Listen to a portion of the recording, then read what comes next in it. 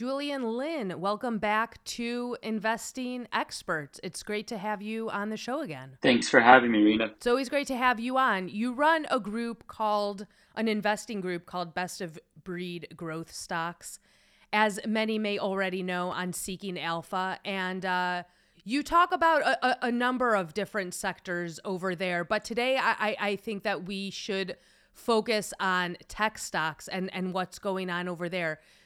But before we kind of get focused on tech in specifically, I'm curious what you are looking at in the markets in general and what your feelings are generally about the markets these days as we head into the last month of the year. But I think for much of the last several years, I've been very focused on tech stocks, especially after the big crash in 2022. Valuations were very compelling, even as Wall Street was very pessimistic. So we've had a nice run this year, but I think now that valuations are becoming more full, definitely less compelling than just 12 months ago. I'm starting to slowly shift my focus to some more, maybe you could say, conventional value names.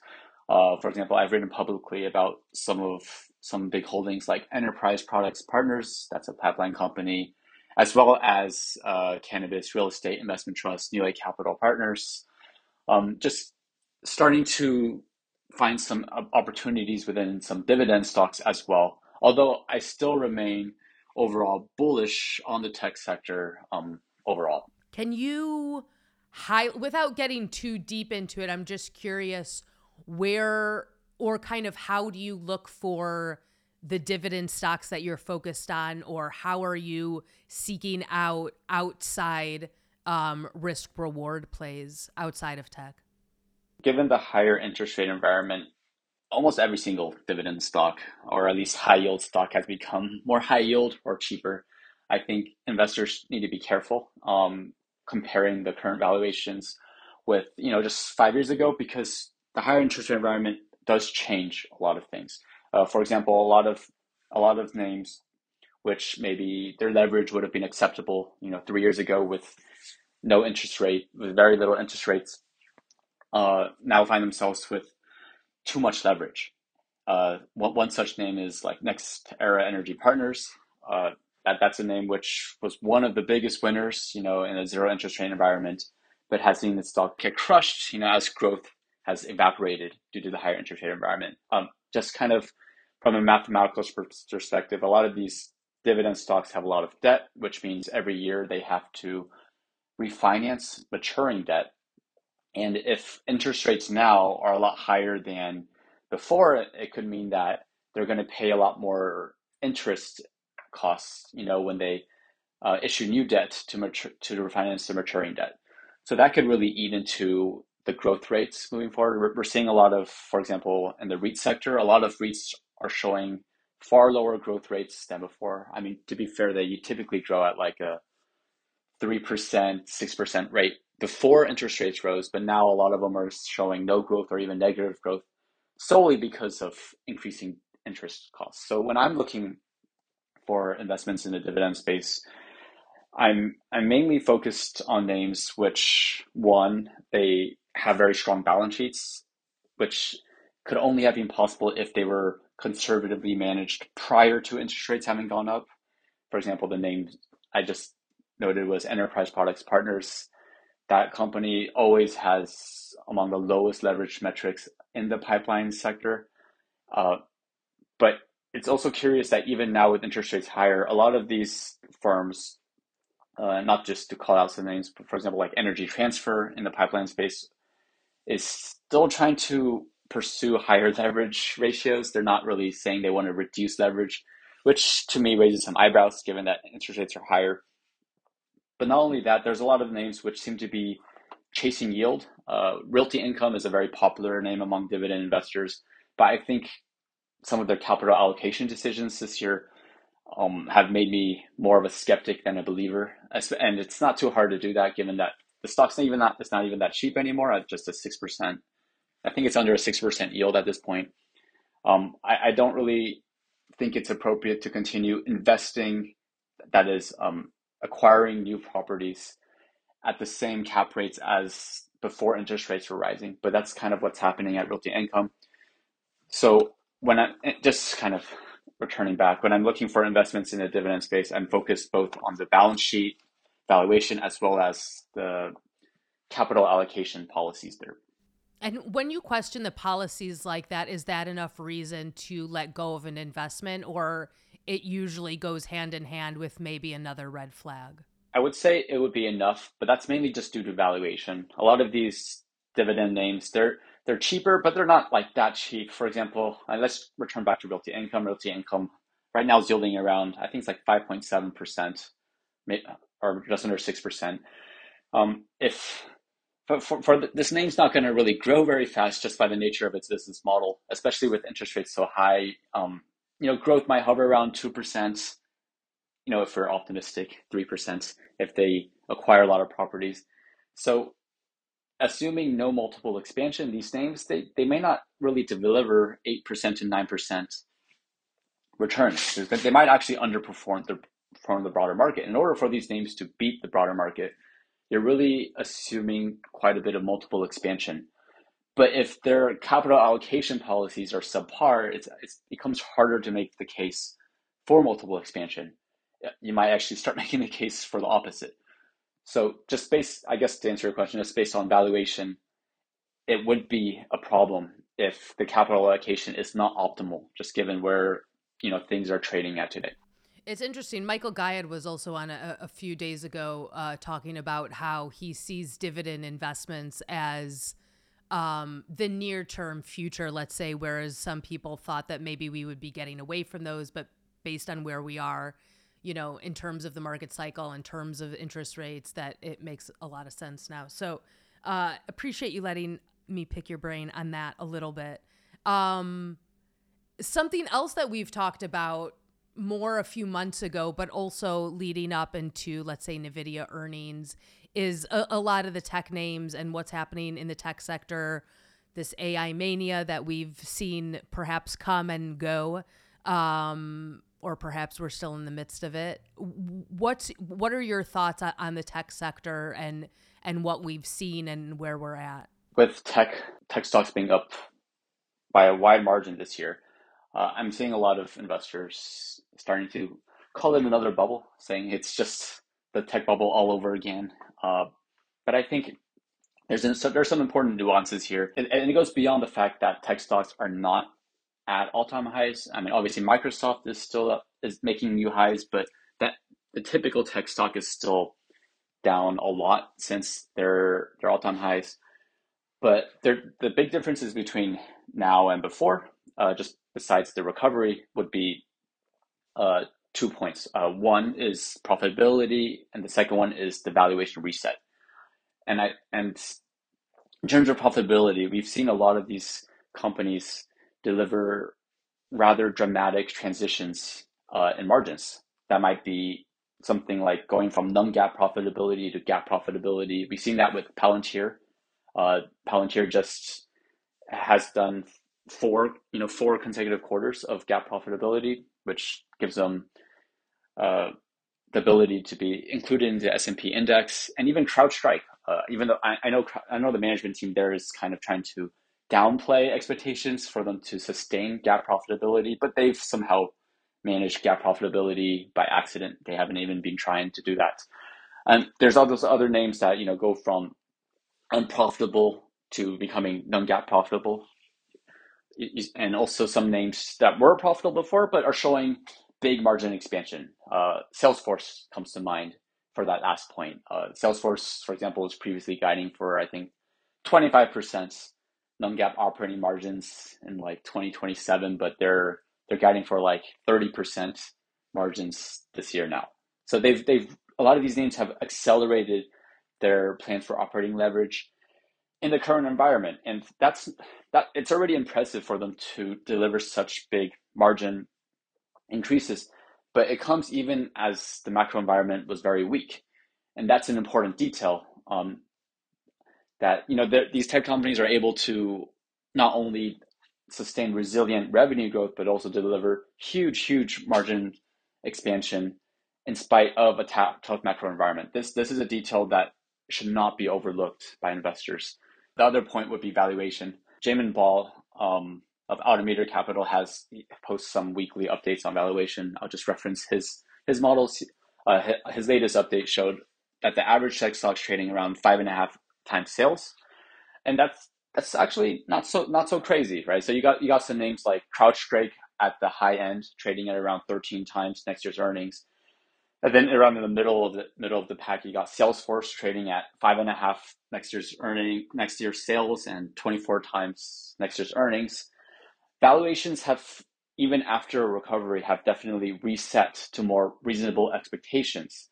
And so when valuations are no longer trading at the crazy, pandemic levels, it starts to become acceptable for these names to deliver slower top line revenue growth. And again, this is also alongside the fact that they've all delivered really strong improvements in profitability. And so perhaps during the tech crash, investors would have possessed a great deal of skepticism in tech stocks, thinking that, oh, they're not going to ever become profitable. Those fears have been, in general, in my opinion, addressed, given that a lot of these names, again, were able to deliver such strong improvements in margins in spite of a tough macro environment. I think that even after a big recovery, the valuations are still very compelling, or not compelling. At least I don't view them as being bubbly. I view them as still being quite viable in general, just given the strong fundamentals and the more attractive valuations. Do you think there is something to pay attention to for investors in terms of the downside in that sector or on certain names? I think definitely there's certain names that have run up too much. I think there's some parallels to the pandemic bubble, right? There's still some names like Affirm or some other names that are kind of soaring, just kind of like in a meme stock association. But I think for the average tech stock, I think that the signs are pointing more toward upwards than downwards. I know that if you're just focusing on the stock price, there might be reason for concern, but again, just based on the fundamentals, a lot of these names have been delivering resilient results in spite of a tough macro environment. But I expect the macro environment to improve at some point, at which point we might see some upside surprises at a lot of these names.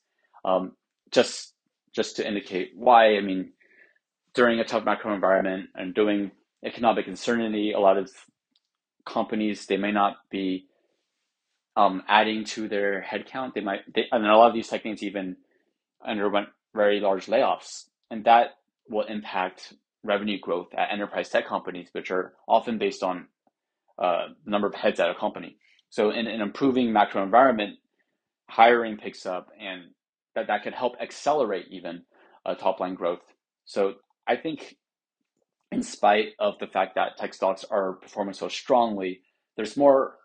I'm a stronger believer in upside catalyst than downward. Tech tends to be a very high margin business, and so they don't have that offsetting factor from price. And it actually goes the other way in that the high margins, the high unit level margins, only they keep increasing due to lower cloud, due to increasing scale for the cloud operations, which in turn leads to operating leverage. Tech is one of the stronger secular growth stories, in the market. There was a reason why tech stocks became a bubble, during the pandemic, even if, the actual valuations were not justified. Right. And what would you say? Well, I'm going to ask you kind of what are your favorite stocks in the sector at this point? Especially, we've come off earnings for some of them. I wanted to start with Palantir. It's a stock you covered. It's a stock you just mentioned. Victor Durganov was on a few months ago talking about Palantir, how it can go as low as $7 and he's still going to be buying it because it's going to go high, and he's long-term extremely bullish on that stock. I'm curious how you would articulate your bullishness on that stock in particular, and then if you'd care to articulate your thoughts on your the other kind of main stocks that you're bullish on. Yeah, Palantir is a very controversial stock, very, very popular among growth investors. I think with Palantir, for much of its life, it seems like a lot of investors in Palantir seem to care very little about the valuation, which may add to some of its notoriety over more conventional value investors. But the way I view Palantir is that it is an implementer for artificial intelligence and deployments. It's always been in this kind of space, and so this rise in generative AI has only helped increase the demand for Palantir services. And as I detailed in a past public article on Palantir, I believe that they will eventually have what I call an NVIDIA moment, meaning at just there'll be a moment where the company shows in the fundamental results that the demand has arrived, that customers are coming and they're trying to very aggressively deploy more generative AI applications. But the interesting point with Palantir is that none of this has arrived yet. So there's some impatience there. But even though revenue growth has been slowing, they have still been able to deliver incredible improvements in profitability. I still remember when it IPO'd just several years ago, a big bearish point was that it wasn't really profitable, right? The company has always been generating high free cash flow margins. So it was very low financial insolvency risk, but a lot of that cash flow was due to the fact that equity compensation was so high. And that's another topic investors like. But now that Palantir is profitable on a GAAP basis, you no longer could make that argument anymore, right? So even inclusive of any equity-based compensation, they're still generating real GAAP operating profits. And their GAAP net income is even higher than GAAP operating profits because they have a large net cash position and no debt. So they now have a bulletproof balance sheet, very strong cash flow structure. But what's left is mainly just the valuation. Does not make a whole lot of sense if my thesis on an acceleration in revenue growth does not happen. So yeah, it remains a controversial stock, perhaps even more controversial now that the stock is performing so strongly as of late. But I think that there are legitimate reasons to be optimistic, for that name. And you don't think that the proof is in the pudding at this point? You think there's still further to go? Yes, absolutely. I think, well, they obviously deserve credit for making that transition to GAAP profitability. But I mean, at my core, I still care deeply about valuation. If revenue growth continues trending downwards and gets to like 12%, 10%, 9%, the current valuation does not quite make sense. Just that it doesn't, it would be a little bit too rich. The current valuation is clearly pricing in, I mean, assuming the smart money's in this, is clearly pricing in an acceleration to the 20%, 25% level at some point over the next coming quarters. I think, I guess one thing I could say is Palantir investors, they might want to be concerned if growth is not accelerating meaningfully over the next, 1, 2 quarters. That might be a red flag that growth might never reaccelerate based on this generative AI thesis. In which case, you think that it would be time to get out of the stock? Yeah, and at that point, I would definitely need to adjust my bullishness for the stock, just given, especially if the stock is still trading, anywhere close to where it's currently trading today. Mm-hmm. Any thoughts on your other tech favorites? Yes, I think that it might be difficult to name, a compelling small, medium cap name, just given that valuations are just so much more rich, relative to 12 months ago. 12 months ago, you could have just thrown a dart at a board and you could have come up with a pretty attractive thesis for almost any name. But right now, I think overall the tech sector will perform strongly, but the average tech stock, and they're kind of more fairly valued. I think my top picks in the tech sector are still going to be some of those mega cap names. I like both Meta Platforms and Alphabet for similar but also different reasons. Uh, it's interesting that Meta Platforms is now trading at a premium to Alphabet, whereas it typically had traded at a discount. A lot of that is due to the fact that Meta Platforms has been executing very strongly. They delivered an incredible year of efficiency this year. For example, their their family of apps profit margins is over 50%, which is quite stunning. Obviously, their overall margins is being pulled back due to their ongoing investments in the metaverse, but even then, their profit margin is still very high overall. And Meta Platforms has shown that they are a huge artificial intelligence beneficiary. As you know, as a customer of their own artificial intelligence, they have been able to overcome the competition threats from TikTok, overcome the data privacy changes from iOS, largely due to AI. And I personally use a lot of their products, Facebook and Instagram. I have noticed how they have been able to recommend posts that I don't follow. That's all AI. It's quite incredible how strongly they've executed at Meta Platforms.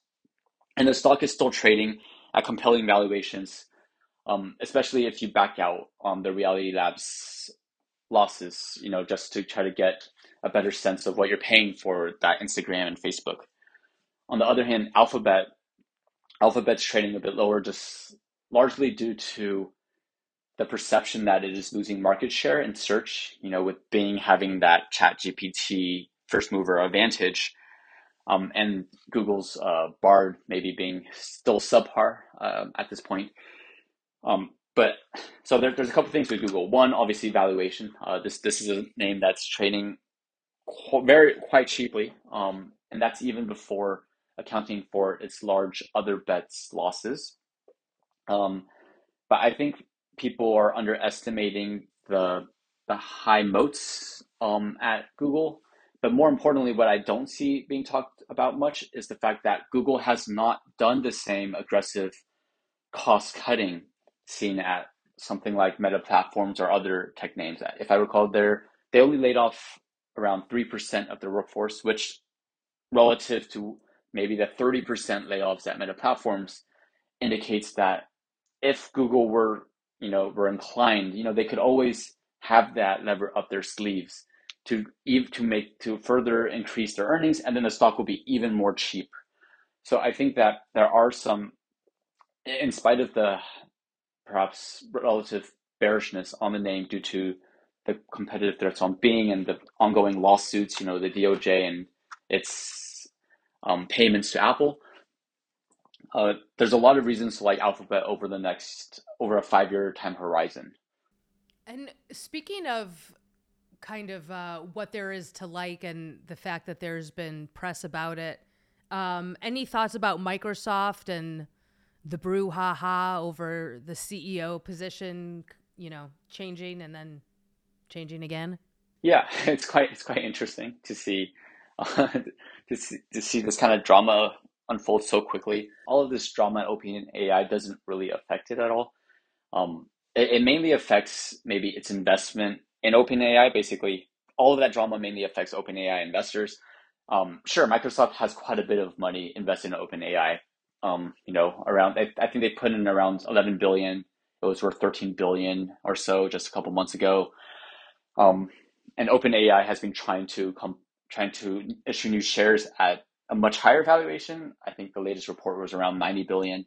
So that would imply that Microsoft stakes is worth a maximum of around 40 billion, maybe, right? Based on that multiplier. But even at 40 billion, that's not very much given that Microsoft trades at nearly a $3 trillion valuation.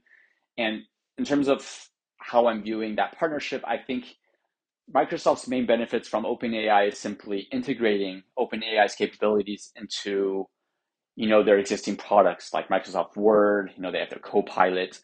That's the kind of stuff that isn't really being impacted by who's on top. This is just integrating functionality. So I don't see any of the drama at OpenAI. I mean, it's been pretty much resolved, but I don't see that drama impacting Microsoft at all. It's mainly related to their equity investment. And any thoughts in terms of what might not go or what they may not continue to do right at Google and at Meta Platforms? For Meta Platforms, at this point, they're firing on all cylinders, but the main potential issues might be one, the company might invest too heavily in Reality Labs. uh, without much return. That's definitely an important risk that might be rising just given that the stock has been performing so well. Ironically, their profit margins are increasing at the family of apps. Perhaps management might see those two as justifying increasing the aggressiveness in their metaverse investments. Um, and at Alphabet, the main possible issues might be if they're unable to prove that search is a business with high moats and high barriers to entry. If it turns out that search is just a commodity and let's say Apple removes Google as a default search provider and Apple users are very okay with either Bing or maybe a future unreleased Apple search product, then that would be a big problem at Alphabet. Largely out of their control. What is going to happen at the DOJ and what happens with Apple. I was going to ask if you were a betting man, how would you bet? But, could be just one of those crystal ball questions. I've always had the hunch that Apple is developing their own search product. I think at some point, they are not going to be the default search engine for Apple. They're going to maybe save on some fees, but they're going to have to cede some market share. I think it's inevitable. I mean, it just it never really made sense why Apple would not own search. They try to own everything else of their product, but they don't own search. I think at some point that will happen. I think that there's enough levers for margin expansion at Google. It's a very big market in terms of the long tail end secular growth opportunity. The current valuation is quite attractive that even as that Apple threat happens over the next 10 years, I think the stock still is quite compelling, attractively valued. And I know that this Apple threat is not even really the focus of Wall Street at this point. Right. And in terms of, Meta's focus on the metaverse and the whole VR world, do you think that's something that Zuckerberg is personally focused on to his detriment, or do you think there's something there? It just has to be done smartly and perhaps conservatively. I think that there's definitely potential in the metaverse and those and pursuing something like that. I mean, just the way I view it is, imagine if we're able to, look at 20 years later, look at some baby videos, and you could have a more immersive experience, almost like reliving what it was like to play with your baby. That's invaluable. That would be incredible. But I think that this might be a case where maybe technology is not quite there yet, but they're trying to, even though technology is not quite there yet, they're trying to address that issue by throwing as much money as possible into it. It's possible that this will have great societal implications, but the ROI and the financial part of it just wouldn't make sense over the long term.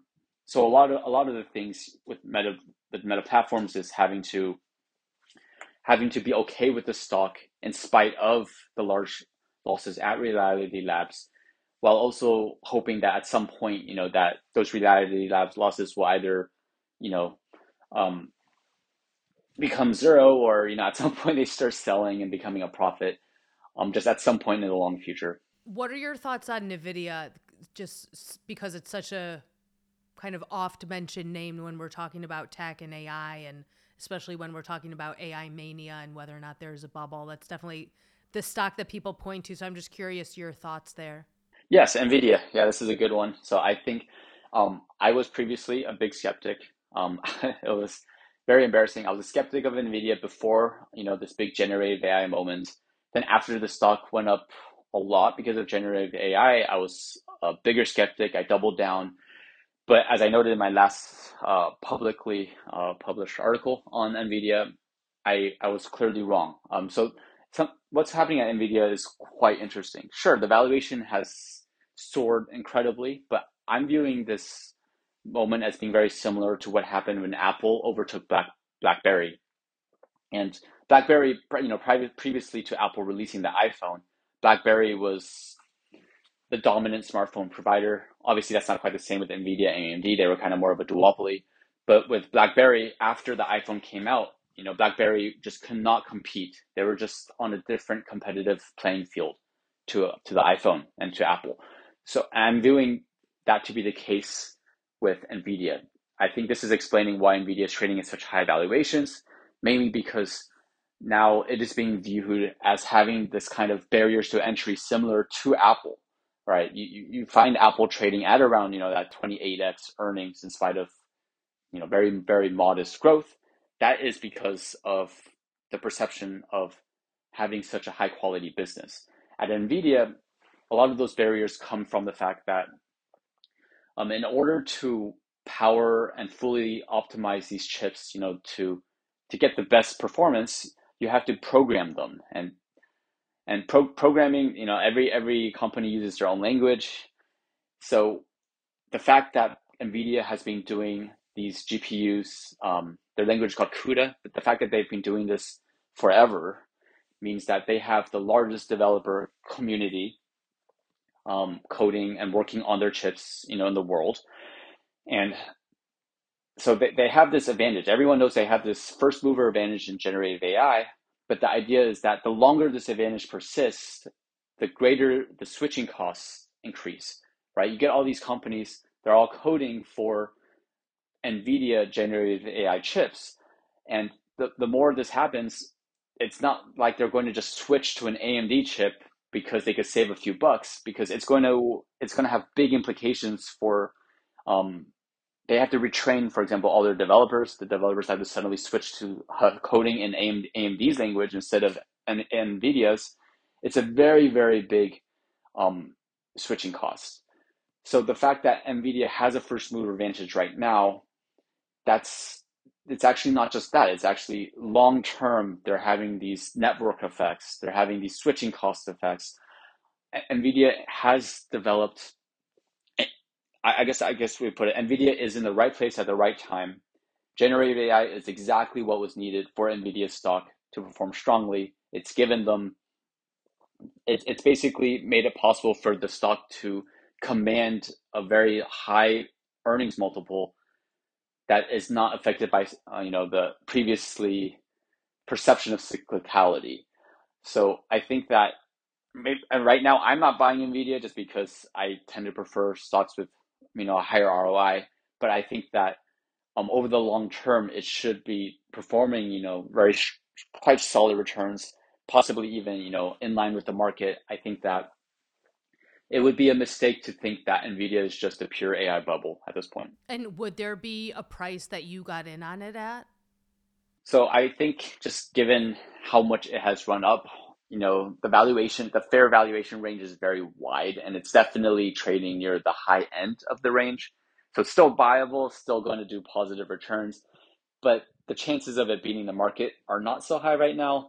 I think it would need to drop a lot. It would have to drop a lot before I would get interested, but that would not happen unless maybe the thesis breaks down. And if that were to happen, maybe I wouldn't be interested anymore. So it's very unlikely, I think, at this point that I would be able to buy into this NVIDIA stock story. And do you think, you mentioned that we've talked about the big cap names when it comes to AI because those are the names worth looking at. Are there any mega cap names that you feel like are worth looking at or peeking at in the sector? So in I would say that's harder just because um, due to the huge tech recovery, a lot of the smaller names seem to be getting some meme-like bumps in valuation. But I think for investors looking for value in tech, there are still a lot of interesting picks. A lot of these names, because of the valuation reset, net cash on their balance sheet is making a larger percentage of their market cap.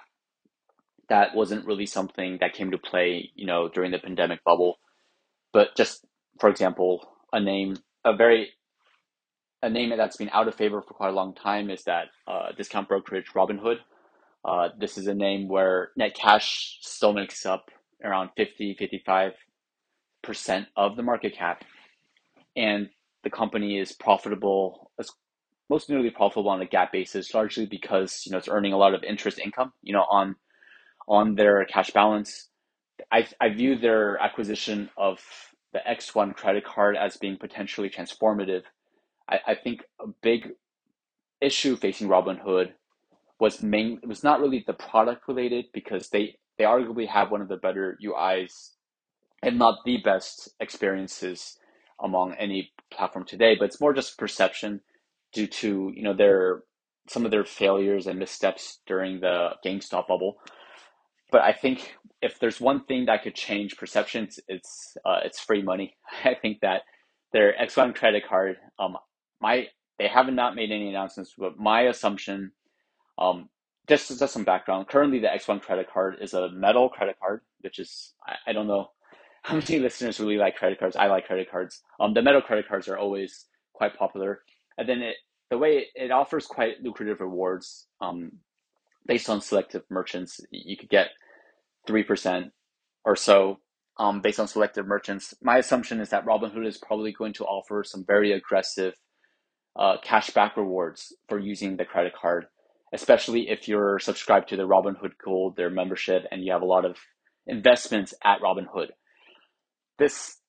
I am of the view that something like this, some promotional activity like this, would be very efficient in attracting new assets to come to the company. And I'm also of the view that, offering cash back, like some 4% return on the credit cards, it's actually not very expensive relative to the amount of money, that they will be generating on the assets being brought to the platform. But I think, there are still some, maybe, I hesitate to say deep value opportunities, but there are some value opportunities still available in the tech sector.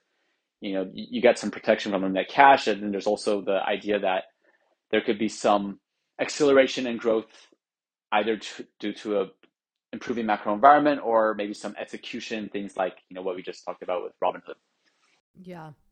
Appreciate it, Julian. Appreciate another great conversation. Happy for you to share with investors any final thoughts that you may have on the market or on this specific sector, or on what subscribers can get from best of breed growth stocks. Happy for you to have the last word here, but appreciate the conversation. Sure. Yeah, I think I guess some important takeaways would definitely be to not just view tech stock as being in a bubble. I think there's a lot more nuances to it. Definitely need to keep in mind that the profitability profiles is dramatically different now than just 2 years ago.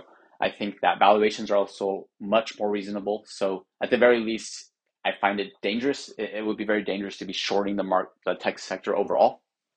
And if any listeners are interested in more of my overall portfolio, which tends to be more growth oriented, but not necessarily tech oriented, yeah, as you mentioned, I do run a investing group on Seeking Alpha called Best of Breed Growth Stocks. You get access to the Best of Breed Growth Stocks portfolio, as well as the universe, which is a watch list of all of the names that I follow. Yeah, otherwise, I am also available on Seeking Alpha. Awesome. Appreciate it, Julian. And I would say nuance is the word of the quarter, if not the year, if not the decade.